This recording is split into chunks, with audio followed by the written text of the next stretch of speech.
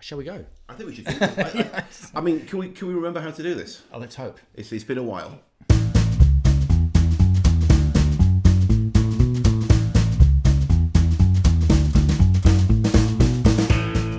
Hello, I'm Simon Mersep, and welcome to Crave. This is the webcast and podcast dedicated to all manner of entertainment, but mainly music and film. And Steve, it's nice to be back. We haven't done this for a while, have we? Things have been going on lately, haven't they? Yes. The world has rather been preoccupied. Things have been happening, yes. But since down here in Aotearoa, we are fortunate enough that life is coming back. Things are happening again, and so... Yes, so we've got a number of things to talk about in our webcast today. We're going to start with a couple of crime dramas. Yes. One is local, one is British, both based on actual crimes, both very much captured the public attention. That's our first order of business. It is indeed, isn't it? Yes. So that's going to be... well, the local one is going to be Black Hands. Yep. About the possibly... but we're not certain about this murderer David Bain. And then the imported one is about the definitely, unequivocally serial killer Dennis Nielsen from Scotland. Okay. We have to say, to cover ourselves legally, the acquitted, yes, alleged murderer, yes. David Bain. Definitely didn't do it. If you, he watches, doesn't he? Yeah, he might, or his family might. No, also, his family definitely don't think about that for a second.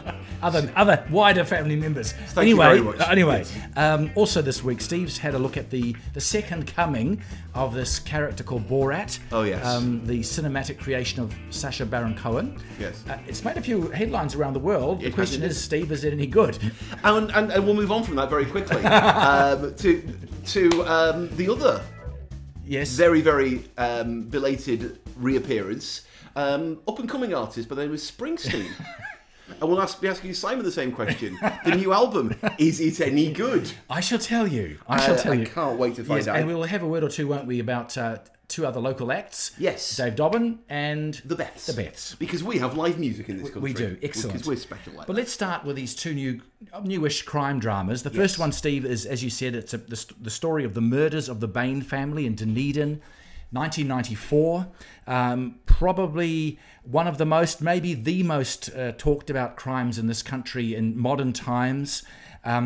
It's a crime that divided the country, yes, over whether it was a case of the father, Robin Bain, did he kill 4 members of his family and spare his son David, or we debated, was it David who killed his entire immediate family and tried to frame his father, Robin.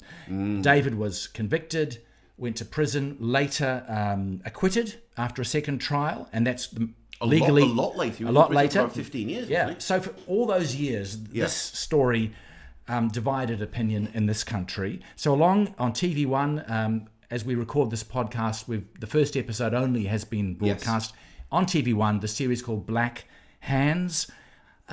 Just starting off as just a piece of drama. And that's how you have to address it to begin with, obviously. Yeah, what did you make of it? It's interesting, but it's slow. Okay. I think there's 6 episodes planned, and they're taking their time. They're developing the backstory of a rather complicated family, where there's a somewhat one-dimensionally matriarchal mother who's got things going on that I'm assuming will be explained in terms of her insistence that her family is being influenced by Satan, for example. I'm assuming we'll learn about where that all came from. But then you've got this, and the thing about the dad, Robin's his name, yeah, who lives out in the caravan outside, who's been exiled from the house, and none of this is explained yet. We're given this scenario, this somewhat peculiar family. The acting varies from, as you were mentioning to me before, the mother, Margaret, played by Luann Gordon, she's a little bit one-note dotty. She presents as a quite batty, let's be honest about it. Yeah. We don't know much about it in the way it's been presented so far, and it's only been one episode, but nevertheless, right out of the gate, we're presented with a loony character. Very definitely, yes. And the rest of the family struggling to figure out how to handle her. That seems... Yeah. In particular, Robin, Yes. played by Joel Tobeck, Yep. who is struggling very, very hard to cope with a marriage that he's being blamed for the collapse of. So that's the scenario we have. And so if this was simply presented as a drama without the historical context, how would you view it? Well, like I say, it's slow. It's developing its characters. It's taking its time. Okay. But here's the interesting thing about this, and it's really good that you and I are talking about this, because you, as a relatively new New Zealander, and I think you arrived in this country in 2009. So this was just as the appeal was going through. Exactly. That was news. That was. So whereas I, having been here longer, grew up, it was here during the time from the original crime, which was 1994. Right. So for those of us who were in this country for all that period, we've read a lot about this. Yes. We had it reported. There have been books. What you are just starting to find out about, many of us have known about for a long time. Right. And so I found this a reasonably well put together story. Yep. It's got a very experienced producer, who's Robin Scholes, who's put it together. Yes. She's very well thought of, and rightly so. The question I had watching this was, why am I watching this? Why has it been done? And that's the question that's coming to my mind. As soon as you said, this is something we're all very, very familiar with, my first question is going to be, well, what new are they bringing? Well, that is the rub, because reading a bit of the background to this story, the producers have apparently and reportedly quite deliberately set out to tell you something about the family itself, how dysfunctional it was, but they are not setting out to give you a steer in any direction as to who committed the crime. Now, it's gone through the courts, and maybe they are legally hamstrung in that. Yes. But I guess my issue was, I know a lot of this stuff. Yes. What I want to know is something new, or that I haven't heard before, that might help me uncover the mystery. Because although David Bain has been acquitted, no one has now been convicted of these murders. So it remains a mystery, you could say. And it's quite unfair of me to say this, because it's not for a drama, you could say, to do that. The drama is a drama. So Steve, the thing is, really, it's unfair of a reviewer to criticise a drama on those grounds. Yeah. But watching it, I'm telling you truthfully, that was the feeling I had, was I don't want to see a drama. Yeah. I want a documentary. I want a piece of journalism that might actually advance the story, because we kind of know all this stuff already. Well, there's a couple of thoughts come to mind there. I mean, first of all, it's impossible to have this drama in isolation. It has a context. It was made because of that context, and so you can't simply see it as a standalone drama. Oh, looks on telly. It's a thing about a possible killer. Yes. Let's watch it. No, most people in New Zealand who are going to be watching it, even someone like me who arrived in New Zealand during David Bain's Second trial during his appeal process, even people like me are going to know enough of the background. Anybody who watches that program is not going to be coming in cold. Let's face it. No, they won't. So that's the first thing. The second thing, and I'm going to have to ask you to be a bit soul searchy here. Okay. You are a journalist. Yes. You do have more of the inquiring mind than let's say the next person watching it. Are you certain that that's a common experience? Do you think that most Kiwis will be as familiar as you are? To be fair. I can't say that. No. This is my personal view. I think there'll be many who will be familiar, and there'll be some who will have forgotten, and some who didn't pay attention. There'll be lots of new Zealanders, young ones, and immigrants, and who will find it interesting. Fair enough.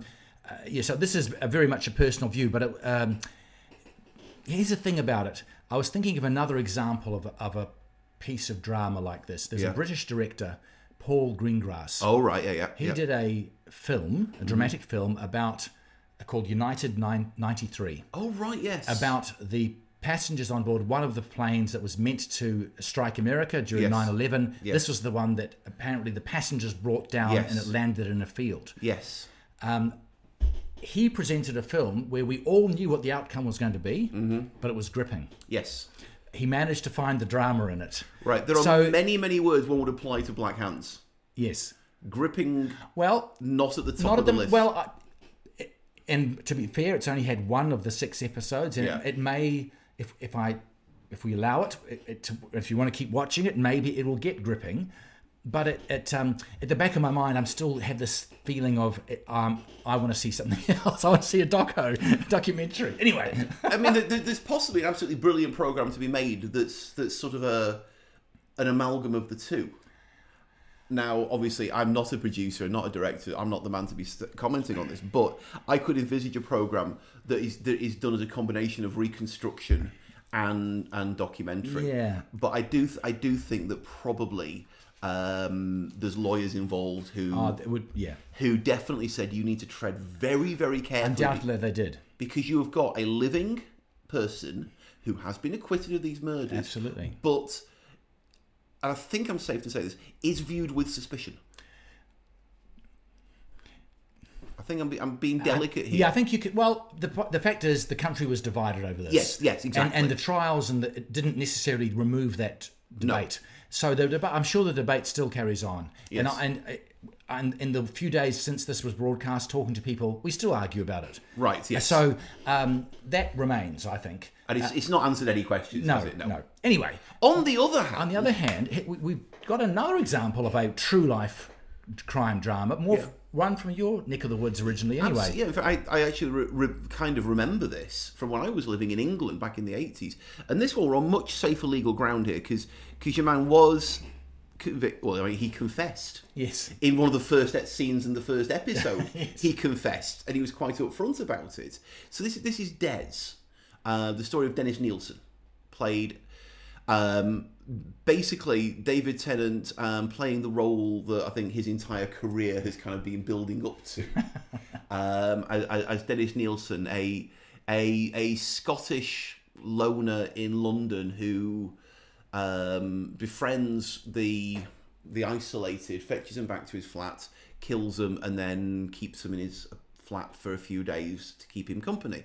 And he I mean, like I say, he confessed, he's been convicted. It's all very, very clear legally. We can say out straight ahead. I mean, the man's a serial killer. There's no legal tap dancing to be done here, which makes it a lot easier to talk about. It does, and probably makes it an awful lot easier to film as well. Yes, the writing of the story, yes. Perhaps, and I think maybe that's one of the great achievements of this series is that the facts are established. It's not a case of who done it, but they find the drama in why he did it, and in the first of all, in can they find all his victims? That becomes the early part of the mystery and the drama, and then it moves into was he in his right mind when he did it, and that becomes the central question as the series gets into the trial. Yes. So a great example of a true life drama which maintains a thrilling aspect to it. I thought. And I think one of the advantages they had, like we say, is they could start off on very, very sound legal ground, saying, we know he did it. Yep. And so let's explore that. Yeah. You've got, first of all, 3 episodes instead of 6, which I maintain makes a difference. You know, you talk about Paul Greengrass's film being gripping. Yeah. And when you've got a much more compressed timeline to work on, you're going to have to cram things in. You haven't got the luxury of spinning things out. So, I mean, this is hardly a spoiler because it's the first scene. Yes. It opens with him basically confessing to the police the human remains found in the blockage in the flat that he called a plumber in for were there because he put them there. And so, you know, it starts off, it's nailed its colours to the mast. I mean, Black Hands does something similar if you think about it. It starts off with the crime, with David phoning it into the police, and the police coming out and discovering all the bodies in the house. And then it starts doing essentially one very, very long flashback. Yeah.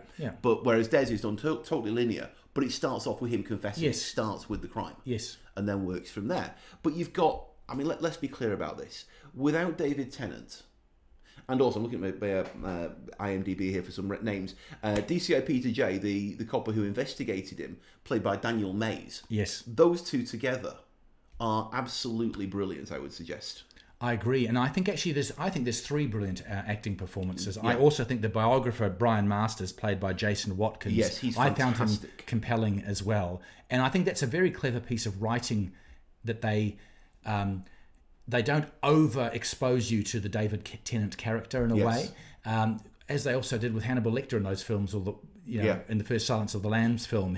And so you have the interplay between the copper the biographer, the writer, and the criminal. I thought that was really well constructed. It is all well acted, and I think the great the wonderful thing that David Tennant did is he took a person who was undoubtedly a twisted, awful criminal of the most severe kind, but somehow every now and then you'd feel just a little bit, I wouldn't say sympathy, but he was almost like struggling to he wanted the courts to help expose himself why he did it, explain it, because he knew he did it, but he didn't necessarily understand it.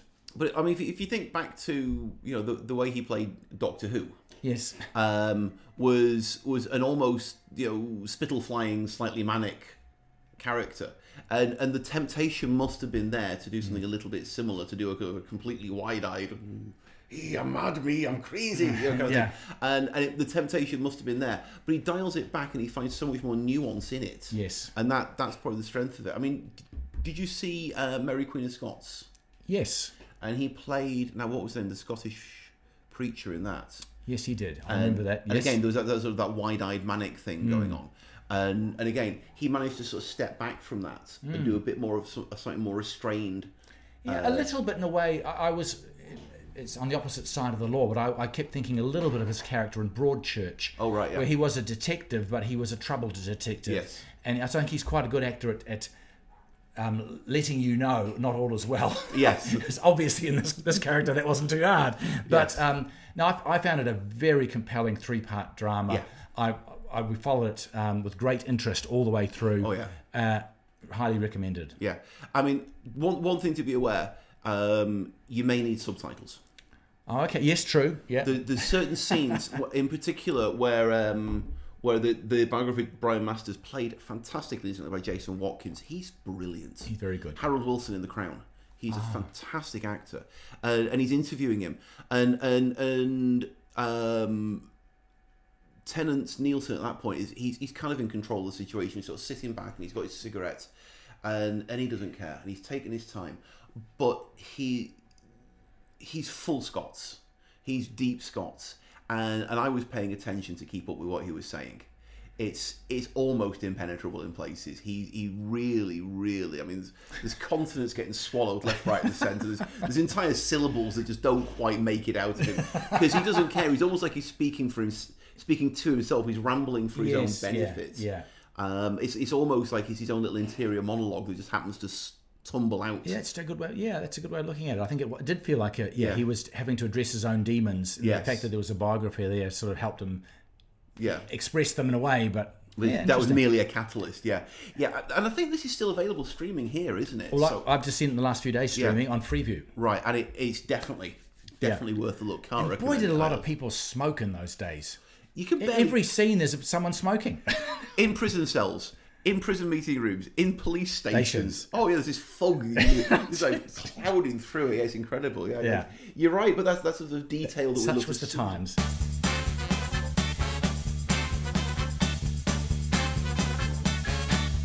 Now, a few years before you arrived in this country, yes, a film came out that certainly got everyone talking. It was called, to give it its full title. I think we should give it justice. Back then, the first one was called, I quote, "Borat: Cultural Learnings of America for Make Benefit Glorious Nation of Kazakhstan." Absolutely, the brainchild of Sacha Baron Cohen. It was this outrageous, cringing at times, sick-making at other times. Expose of American culture, really, wasn't it? And we all paid attention to it. Now he's back. Borat subsequent movie film. Which is a great title. Delivery of prodigious bribe to American regime for make benefit once glorious nation of Kazakhstan. You've seen it. I haven't. Should I? Well, I think you are possibly the smarter of the two of us at this point. You saw the first one, I did. Did you like it? Parts. Right. Parts I hated. Yep. Parts I was sickeningly drawn to. Yep. Sometimes I laughed and sometimes I cringed. But I could see what he was doing. Yep. And it mostly worked. Yep. But I think I only watched it once. Yeah, me too. Yeah. Never went back for a second time. Yeah. Because you knew it was coming too much. Yeah. So the big problem is, right, as is evidenced in some of the earlier scenes when he arrives in the US, people are greeting him on the street as Borat. Right. So people know now. So Yes. so you can't quite do the same bit of, it's like this slightly eccentric Yeah. interviewer who gets to milk people's ignorance and stupidity. So unfortunately, that device is no longer available to him for the most part. And so the new bit that he's using, the new little conceit, is an actress named, I want to get her name right here, Maria Bakalova, plays Tutar Sagdieva, who is supposedly Borat's 15-year-old daughter. Right. And this is the prodigious bribe. And he's supposed to be taking Tutar to, I can't even remember which one, I think it's meant to be Mike Pence. And he's supposed to be delivering his daughter to Pence as a bribe, and that's going to stick. And so as a result, because people are wise now to the character of Borat, Yes. she's kind of the stand-in, Right. the proxy for him. Right. Okay. And that's kind of how they play that a little bit. And the problem is, there's just not as many opportunities. You haven't got those jaw-dropping moments where you get people singing "Throw the Jew Down the Well." There's very, very few moments where he gets to play that one. Unfortunately, there's one or two very, very briefly. Okay. Now, I mean, obviously, the anti-Semitism aspect of it is fantastic, given that A, he's Jewish himself, Right. and B, when he's speaking a foreign language. Now, I don't know what language Bakalova was speaking. She's Bulgarian. Right. He was speaking Hebrew, Okay. as he was in the original film as well. And obviously, the people who are buying into his fake anti-Semitism are obviously such bigots that they don't even realise, that what's being done. None of that happens in this time. There's very, very few scenes that actually land as a result. Okay. It's very, very slow and plodding. There's the occasional gag. It just doesn't work anymore. What I have heard about it was the headlines that came out, particularly about the former mayor of New York and now Trump lawyer Rudy Giuliani, and a scene where he allegedly is putting his hand down his pants while the young girl is in his room. Well, there's absolutely no allegedly about it. He did. undeniably does put his hand down the front of his trousers Right. while lying flat on his back on a hotel bed. Right. Well, that made headlines around the world. Well, of course it did. Which, of course, Sacha Baron Cohen would have been delighted about. But that made me think, it's going to be lots more scenes like that. But Well, that's it. That's one of the very last scenes in the film, okay. right at the very end. It's nowhere near as sensational as it's made out to be. Okay. No, I mean, to hear the descriptions of it, you're expecting that basically he was, full on masturbating in front of a camera. No, he didn't. I mean, his hand goes down his trousers very briefly and comes back out again. His excuse was he was tucking his shirt back in. Right. And it's plausible. Okay. But the reality is that, as far as we're aware, he was under the impression that he was in his hotel suite with a 15-year-old journalist from Kazakhstan. With a camera rolling? Well, at this point, it's a little bit unclear. By the time they're in the bedroom, it's not quite clear if that's a visible camera. But certainly, while he's on camera doing an interview, he invites her back to the bedroom, Okay. and she's 15 in this world. Right. And he invites her into the bedroom. He takes her microphone off her, which is possibly a little bit more intimate than is entirely Yes. appropriate Yes. for a 60-some, whatever he is, year old man and a 15-year-old girl Yes. in a hotel bedroom. Absolutely. And so the thing is, that's the one place where you get the shock value. But even that, it's so fast and it's so quickly done, and you knew it was coming because, as you say, I mean, yeah. So. There's a lot of. Okay. Well, my view of this was based on that, and based also that I thought his more recent films haven't been that good. I saw he did one called Grimsby, which I thought was awful. Yeah. And there was one before that which wasn't that crash hot either. So I'm not inclined to go see this, I'm afraid. Well, see, I mean, here's the thing. I watched Grimsby and loved it because you did? I'm English and I'm also 14 years old. Oh, okay. So I howled with laughter all the way Okay. through it, and I still thought that this was weak. Okay. Even somebody who's clearly the target audience for this level of juvenile and puerile Look, humour. it would be boring if we agreed on the same thing. Yeah, but like I say, even someone who should have lapped this up. No. Having said that, Another one of his earlier films, I mean, this is going back to shortly after the first Borat film, Bruno. Right. It's one of the very few films I've ever actually walked out of the cinema on. Okay. I thought that was absolutely foul. Okay, there you are. I actually got my money back from the cinema. On the screen. Yeah. I actually went to the box office and said, mate, that was so bad, you need to give me a refund. And they did. They did? They did. I mean, was that in this country? Or? No, this was back in Florida. Wow. We were only about 20 minutes in. Oh, okay. But I said, no, this is execrable. Okay. And obviously, this being Florida, somebody had to get a dictionary and look up the word execrable first. But once they realised... Okay, anyway. Enough of that.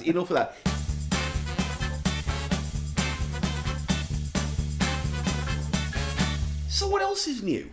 Well, funny you should ask me that, Steve. Is there any music we might have been listening to recently, Simon? Well, as it happens, there has. Any up-and-coming new artists? Well, yes, someone who's just snuck in under the radar. Go on, yeah. One Mr. Springsteen has returned. Bruce is back. Bruce is back. He, like the rest of us, have been in lockdown. Yes. But just before the American lockdown, I think it would have been last northern winter. Yeah. He got the E Street Band back together in his farmhouse studio in New Jersey. Right. And over just a few days, they recorded this album called Letter to You. Wow. Just a few days? Just a few days. Wow, it was. They just did it, I think, literally 3 or 4 or 5 days. A lot of the songs are recorded sort of as live, I believe. Mm-hmm. I mean, mixing done afterwards, but the performances are pretty much as live. The songs were, I think, written, most of them, quite quickly. Right. And this is the full E Street sound band, the far cry from the previous record called Western Stars, which was much more that 60s. Very pared back, wasn't it? Very pared back and groovy sort of loungy sort of music. Yeah. This is a rocking E Street Band. It's a very different record, isn't it? It is. I had heard a couple of the singles come out and were released ahead, the title track Letter to You and another song called Ghosts. Yeah. I thought both were quite strong rockers, quite catchy. The whole album, I needed to give myself 2 or 3 listens to just get my head around it. I have ended up enjoying it. You won't be surprised to hear me say that. Well, not necessarily. I'll come to why not. Yeah, but I think I do like it. I think that first of all, the band sounds good. Yeah. His voice is. He was 70 when he recorded this. The voice is still good. Well, I mean, quite frankly, it's not changed since he was about 25, really, has it? I mean, he's not on the same voice. The voice is still there. Oh, yeah. The themes of it, because he's in his 70s now, there's a lot more about aging and looking death in the face. Some of the songs are about people who he knows who've died. But it's not done in a morbid way, I didn't think. His language, you're familiar with his phrases and his language, that there's nothing that's surprising there. One of the surprises of this, and it's worth just mentioning, is he did release on this album 3 songs he wrote very early in his career. Oh, yeah. Which were never released on an album. Oh, okay. This is the songs Janie's Got a Gun, Song for Orphans, and If I Was a Priest. And Janie Needs a Shooter, I beg your pardon. Janie Needs a Shooter. Janie's Got a Gun was an Aerosmith song. Yes, I've got the wrong one. Yeah, Janie Needs a Shooter. This is about 72, 73, this right. song. So these songs take you back to the days when he was, at the time, compared to a bit of a Dylan. His songs were full of words. And musically, If I Was a Priest in particular, and maybe a song for orphans, sound a bit like Dylan in a way. Yeah. So If I Was a Priest, I thought was a fantastic track. Long, but just dramatic, and he belts it out like his life depends on it. And I thought it was a really strong track.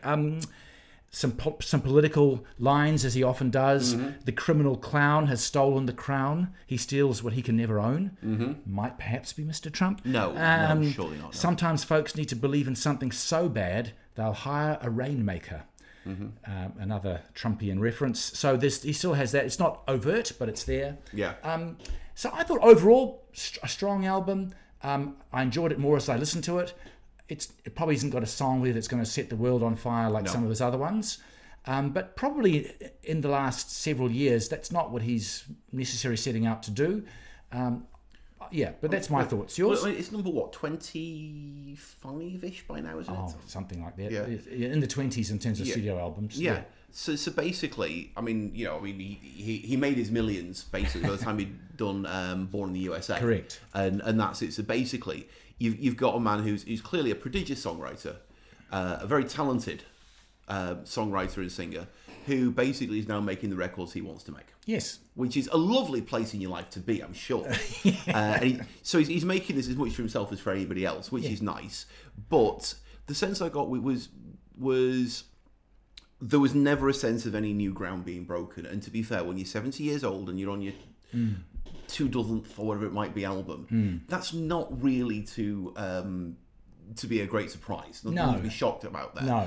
But to be fair, if you're going to do essentially a Bruce Springsteen tribute album, nobody in the world is ever going to do it better than Bruce Springsteen. Yes. And yes, it is Springsteen by the numbers. Absolutely, of course it is. It's always going to be. But it was... And I do not mean this as a complaint or a criticism. No, you say what you like. It was in some ways it's the musical or the rock equivalent of putting a comfy cardigan on. You know exactly what you're gonna get. It's not going to challenge you. It's not going to stretch you. But you're going to feel very comfortable. It's going to feel very familiar, and it's going to feel good. Okay, I'll just take that and nuance it a little bit. I thought you might. Sir. Go on. I mean, I get where you're coming from. What I would say is one of the reasons I think people like me have liked his music for so long, and I first latched onto his music when I was 18, is what I perceive to be the commitment he brings to the song and the performance of it. And so it is a Springsteen album, but a Springsteen album is an album where someone is singing as if the songs mean something to him. I don't think that's changed. To me, when I heard that voice, I thought, you're not going through the numbers. I mean, I know it's familiar because I've heard it so many times before, but it didn't sound like I'm doing this because I have nothing else to do, or I'm bored, or anything like that. No, that's not at all. I know that's not what you mean. No, I just no. I mean, like I say, he's making the records he wants. Yes, and he clearly wants to make records. Yes, otherwise he'd be repainting his barn or something. But he's not. I mean, this is not. Was it the Ballad of Tom Joad, or it was called? Yeah. We're not breaking the Ghost of Tom Joad. That's the one. Sorry. Yeah. We're not breaking any new ground like that. No, we're not. This is he's staying. He's found out where does he Bruce best. And I mean, why not? But I mean, I would say that the album directly before this was actually quite different. Yes, it was. So he does occasionally go out and go in different directions, but in this one, he's just come back to the band, and he wanted to do a rock band album. So I get the point. But if he is just brucing as Bruce does best, he's earned the right to do that. He certainly has. I think that's fair. Yeah, I mean, in my review on cravepodcast.com, the website that you and I produced, indeed, I made the point that in normal times, I suspect this would have been an album he would have taken out on the road and toured. Oh, more than likely, yes. But we can't do that at the moment, so he was just going to have to sort of rely on listening to this for the time being. But look, I think it sits very well with other recent albums of his. I get the feeling he still wants to keep on making them. Well, yeah. I mean, clearly he's still got the fire in him. Yeah. So all power to him. Absolutely, why not? Yeah. Now, put it this way: if I could make a record that good, I'd be awfully bloody proud of it. Yes. Okay. Of that, there's no doubt. There's a light on yonder mountain, and it's calling me to shine. There's a girl over by the water fountain, and she's asking to be mine. And Jesus is standing in the doorway in a buckskin jacket, boots, and spurs so fine. Says we need your son tonight up in Dodge City, 'cause there's just too many outlaws trying to work the same line.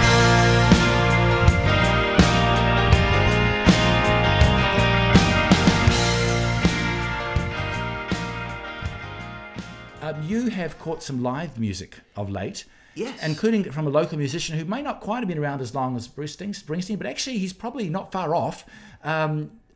Dave Dobbin has been on the New Zealand scene certainly since the 70s. Yes.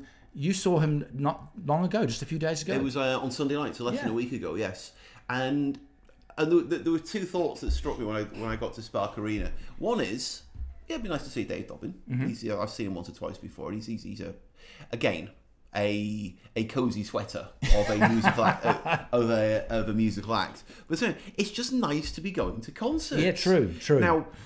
Now, I also saw the Beths last night at the Town Hall in Auckland, and it occurs to me that for the time being, Kiwi acts in New Zealand have got it made. There's suddenly no international competition whatsoever, and you've got a country full of people who are desperate to see live music, because we haven't seen any since February. Yes. Prior to this, Elton John was the last concert I was at, so we're going back a fair old bit there. So it was lovely to be there, but he still had to deliver the goods, like say, just like Bruce Springsteen did. Yeah, he's still got the look, another album from Bruce, but it still has to be good. Yes, and it's the same thing with Dave Dobbin. But before he even came on stage, Millie and the Milltones were the supporting act. Okay. Millie Tabak is I think she's 26 now. It's a youngish woman who is really making a name for herself on the Kiwi music scene. She's clearly got a lot of Fleetwood Mac records in a record collection. Okay. And not in a bad way. No, okay. Because she's got a fantastic voice. She's got an amazing band behind her. She's got the Milltones are a really, really good supporting band, and there's strong musicianship there. But the thing that drove that more than anything else, I have never seen, seriously ever, I don't think, a singer who was so honestly and genuinely thrilled to be on a stage. She was loving every second of it. And when you get that much enthusiasm from the stage, it can only serve to create really, really good feeling in the audience. Absolutely. And then the audience just wants to buy into that, and it felt good. Fantastic. And she's a lovely performer, great voice, really good songs.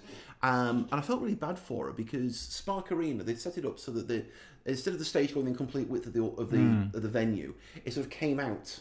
It was a narrow stage, a square stage. Right. Came out so people could stand on all three sides of it. They're calling it the cauldron. Okay. And there were hundreds of people there to see her. And to begin with, at least. And I felt really bad for her because she deserved a lot more than that.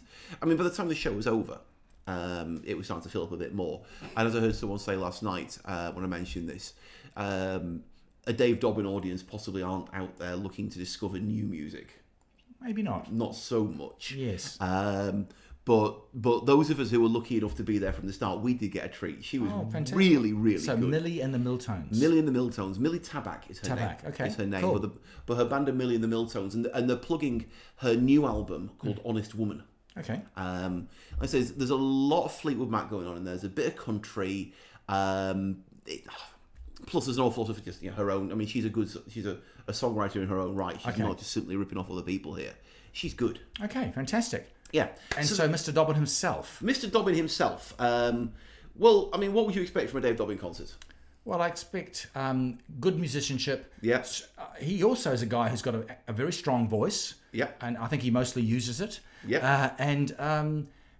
But one thing I haven't seen so much of in recent times, Dave, and I'm aware of the shift in his sensibility, his artistic sensibility over the years, from that sort of rocker that he started out to be to someone later in life, I think, embracing more of a Christian outlook on life, and occasionally that came into his music. Yep. So I'm not quite sure what the sort of persona he would have presented on stage. So do enlighten me. Nice. Yeah, okay. He comes across as being just a nice bloke. Okay. If I say it's safe, I'm damning with faint praise here, aren't I, really? Possibly. This was never going to be a concert that was going to break new ground. Let's be fair about this. There's a degree to which there's an awful lot of goodwill, because A, he is rock royalty in New Zealand. He is. B, we're just delighted to be back at concerts. Yeah. And so there's a bit of that going on as well, to be fair. But, I've heard his voice compared, when he was a younger man, to even people like Springsteen a little bit, or say John Mellencamp. But he's mellowed. He's a lot more relaxed now. But it's what we needed. Right now, you're not necessarily looking for groundbreaking and shaking things up. We want a bit of stability and we want familiarity, and that's exactly what we got. And he's a bloody good performer. Yeah, he is. Oh, he's done the hard yards, that guy. Oh yeah, and he knows how to work, because apparently he's used to suffer from massive stage fright. Wow. Yeah, and nearly knocked it on the head years ago and went back to teaching, of all things. Okay. But I mean, clearly he's found how to do it. He's found out how to be Dave. And he's figured out how to make it work for him, and it's good. He's got a nice band behind him. He's got a guitarist whose name is Victoria Gillard Butcher, I believe it is, who's been playing with him for quite some time now. And again, just a lovely, rich sound, everything you'd expect, all the hits. I mean, he's not got a new album to produce to plug. So obviously, have a guess what he closed with. Oh. Outlook for Thursday? No, he opened with Outlook for Thursday. Oh, okay. Coming Home? That was somewhere in the middle, I believe. Okay. But no, he closed with Slice of Heaven. Oh, okay. Sorry. Yes, of course. Yeah. But he did make reference to the fact that we all need to make the most of this because we're living on islands in the South Pacific, and he made reference to slaughtering Australians in the paddock. And he basically pushed all the right buttons. Okay. And you walked away from it going, yeah, that was good. Yeah, and I think you're right. It's probably what we probably want that right now. Right now, we really need something familiar, something comfortable. Yeah, and like I say, that it's grounding. Yeah, there you go. That'll do. Yeah, I don't want to sound like I'm doing the guy disservice, and this is, like I say, very much damning with faint praise. But no, it felt right. Okay, and how did the Beths feel? Now the Beths last night. Now this was quite something. Yeah. So, are you familiar with them at all? Not much, to be honest with you. I know they've been around for quite a while, I believe. A couple of years. Yeah. A few years, about 5 years, I believe now. Yeah. And they're plugging, I think it's their second album now, actually, called Jump Rope Gazers. And now, I saw them at Laneway. Right. Okay. Back in the before times. Back in is that the technical phrase for the before times? This is how the history will now be divided. There was the before times, and now one day maybe we'll have the after times. We don't know, but certainly there was the before times. Okay, I like that. That's good. And in fact, oddly enough, I remember I was having a cup of coffee before I went to pick up my press pass for Laneway, and I remember just looking on my phone, looking at the news of the day, and I remember reading about. There was some weird stuff starting to China, some dodgy news coming out of some town in China called Wuhan, and that was the first specific recollection I have of, this might be awkward. Was in fact so for me, Laneway was the beginning, was the end of the before times, the very end of the before times. Yes, okay. It was the end of innocence. But yes, I remember seeing the Beths there and thinking, yeah. Yeah, not bad. Yeah. Mm-hmm. And being somewhat nonplussed. So I went along last night because it's like, we need new music, we need live music. I'll go along and give them a watch. Yeah. And so we started off first. So it's worth mentioning the bottom of the bill as well. Opening act was a young woman called Disciple Patty. Catchy name, Disciple Patty. Disciple Patty. She's of Samoan ancestry. Apparently, she's related to the boys from Soli Mio. Oh, okay. So she can sing then. Oh, yes, she can sing. Yeah, all right. I mean, seriously, this girl's got presence. She's given herself a name like Disciple Patty. Yes. She comes on stage. She's got a 4-piece horn section. Oh. Yes, exactly. Oh, nice. Who knew what they were doing? Oh, nice. Exactly. So like soul music, was it, or? We'll put it this way: if Millie Tabak has been listening to Fleetwood Mac, yes, Disciple Patty's been listening to James Brown. Oh, okay, that sounds good. Yes, exactly. So, I'd never heard of her before. I was quite impressed. Good. So she kicked the thing off. We then got Mermaidens, who are a Kiwi band. Who again I saw at Laneway and thought, yeah, okay, so that happened. But then clearly they've been practicing, or maybe I was just in a bad mood. Maybe I was scared. I knew what was coming. But either that, or they've been rehearsing really hard during lockdown because they were good. Okay, 3-piece Kiwi band, 2 young women at the front, and then a young lad at the back on drums. Okay, really not bad. I couldn't even tell you how to describe them. Just generic guitar pop. Not bad. But there's clearly there's potential. That's a name to watch. Okay. But the Beths. So the Beths to last? Yeah. Now, there is indeed an Elizabeth in the band. Is there indeed? There is Okay. indeed. There is one Beth in the Beths. Good. So that would be Elizabeth Stokes is the front woman for the band, Right. the lead singer.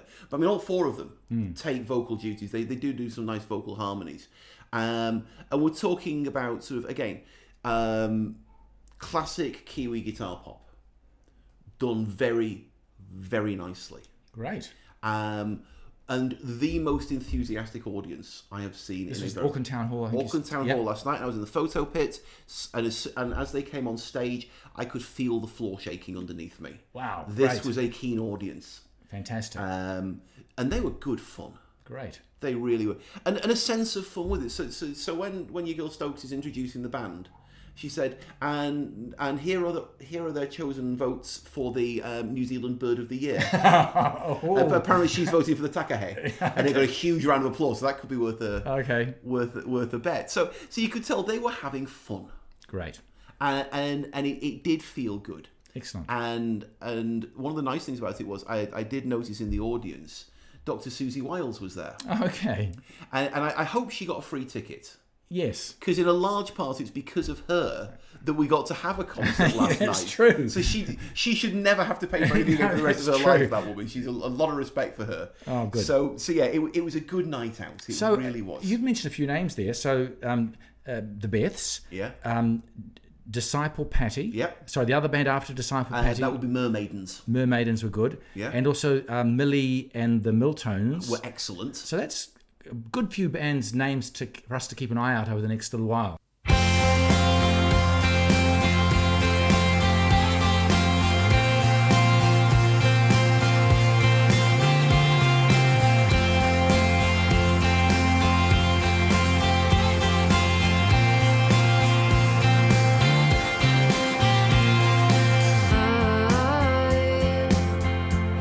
Never been the dramatic type, but if I don't see your face tonight, I guess I'll be fine.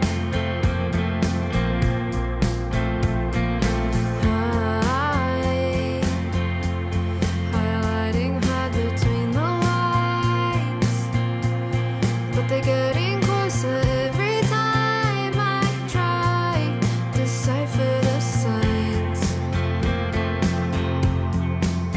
Like we're slowly coming together, yeah, slowly coming out about us.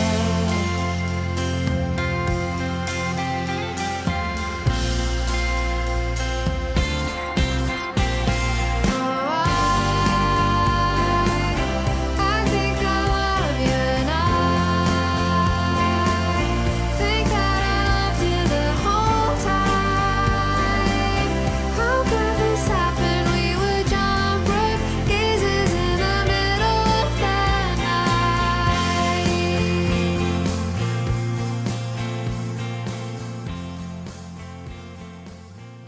Oh, definitely. You start to wonder, do we even need to get overseas Yeah. acts Well, back? speaking of the next little while. Yes, which we're not getting overseas acts back anytime But we are future getting more because- musical performances. because they're all from the plague zones. Right. So what is actually looking ahead a bit on the horizon? Well, I remember, back in the, toward the end of the before times when we were doing this thing, basically when we got to the what's coming up next bit, Yeah. all we could ever talk about was who'd cancelled, yeah. and it was actually kind of getting a bit bleak and distressing. So it's kind of nice to now have announcements to make. So, Outer Fields is going to be the big festival of the year so far. It's going to be March the 6th. It's not that far away. No, it's not, is it? In Western Springs.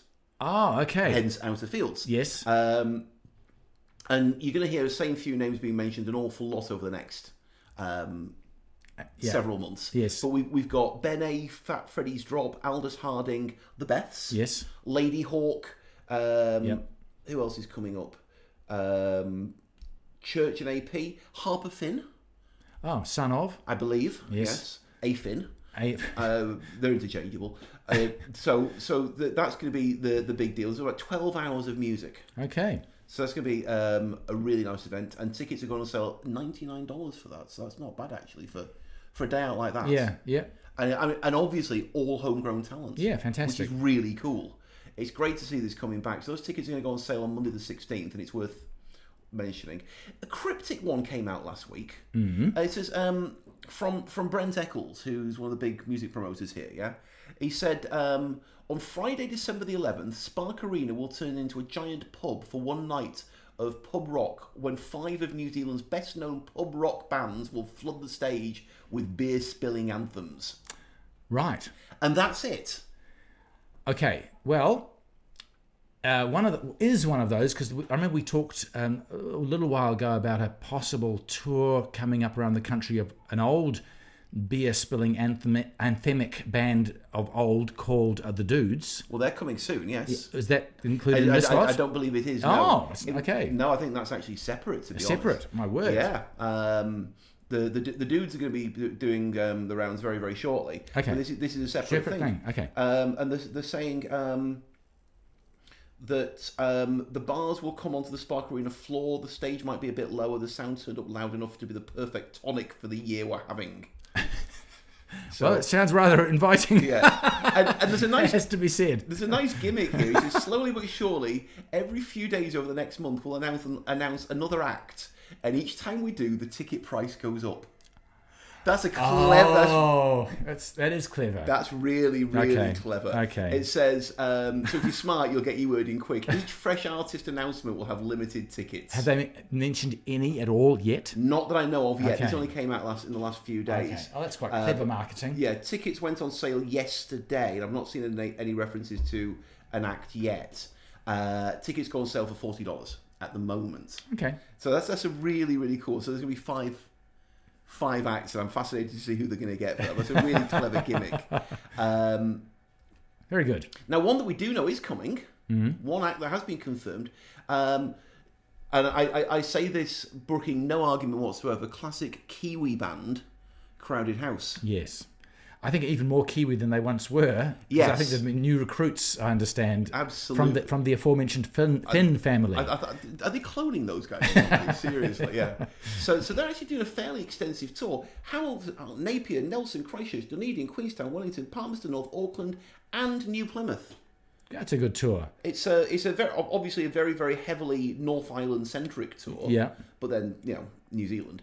But yeah, that's going to be kicking off on the 4th of March. Fantastic. And this is Neil Finn, whose standing is, if anything, gone up, courtesy of his guest appearances with Fleetwood Mac. And that was an amazing show. Yeah. So that's going to be really quite something. Yeah. Now they have released a new single called Whatever You Want. Founding members of the band Neil Finn and Nick Seymour. And they're also going to have guitarist and singer Liam Finn and drummer Elroy Finn. Finn, absolutely, yes. So it's the Finn family band, basically, yes. Fantastic. Moving swiftly, Anyway, Steve. as swiftly on as is humanly possible. I'm on a roll. Absolutely. Now, I mentioned Laneway earlier, right? Yes. And without doubt, the highlight of the day at Laneway was a late drafted stand-in, Marlon Williams. Okay, I remember you mentioning that. Yeah, he was fantastic. Well, obviously he was fantastic. Yes. Yeah, he was always going to be. Yeah. Now, he's going to be doing the rounds starting in February. Well, get your ticket for that. Oh, yes, absolutely. He's a genuine talent, that guy. Well, we've got a lot of good talent, but he's Well, it's he's like I was special. saying about Dave Dobbin before. You get these people who just know instinctively. They're not learning. They're not having to train themselves. They just get how to be on a stage. Yeah. And Marlon Williams, he just again, he knows what he's about on stage. Yeah. He's really, really good. And he's doing he's doing Oamaru. Mm-hmm. He's doing Whanganui. Mm-hmm. He's doing he's doing Gisborne, for pity's sake. I mean he's doing the rounds. Yeah. Which is pretty impressive. Yeah. Now the one that we care about, Yes, because we're Jaffers, is going to be the 27th of March at the Hollywood Theatre in Auckland. the Hollywood. Yes, but to be fair, to his credit, he's getting all the way down to Invercargill, Arrowtown, Greymouth. Fantastic. He was based in the South Island, I think, for quite a long time. So Yes. that's good to see. The only Hollywood theatre I can think of is an old cinema in Auckland, but I'm not sure it's the same one. But we'll check that out. Yeah. Okay, And great stuff. Yeah, he's got a new album out as well, coming out very shortly. Oh, good. Absolutely. I enjoyed his last one. Yes. So there's actually quite a bit happening, Steve. There's more. There's more. I'll give you another one. Okay. Villa Maria Winery. Yes. 23rd of January, we have got Bic Runga, Tim Finn, the Top Twins, Reb Fountain. Who? Red. Reb Fountain. Oh, Reb Fountain. Oh, no, she's good, mate. She's really, really good. Okay, thank you. You do actually want to hear her sing as well. Okay, fantastic. This is a fantastic lineup, and this is going to be Villa Maria Winery, and this is going to be the 23rd of January. Well, So- I take from all this that while a lot of overseas acts are not able to visit us, we're actually doing all right. Thanks very much. It's their loss at this point, isn't it? Yes. Quite frankly, Yeah. yes, yeah. Yeah. We might be cast adrift on these two tiny islands out in the middle of the South Pacific, but we're in good company. We are. All right, are. fantastic. We've always known this is the best place to be. This is, It's been all reinforced. this does is confirm it. Yes. Yes. So that's great. Well, Steve, thank you for that. So I think we've covered a bit of territory today, and it's nice to be back We're back. amongst the throngs of Absolutely, our yeah. audience. Absolutely, yes. Thanks for joining Steve and I. We'd obviously love to hear from you. Our website again is cravepodcast.com. You can email us at podcast@cravepodcast.com. You can indeed. You can catch us all over the social medias. We're at Crave Podcast, Yep. We're on Facebook and Twitter and all those Instagram. young people's things. Yeah, exactly. Yeah. We're down with the kids, definitely. So until next time, I'm Simon Mercer. I'm Steve McCabe. You say it, go on. And that is what has been entertaining us for the last about 6 months, quite frankly. Boom, boom. Good to be back.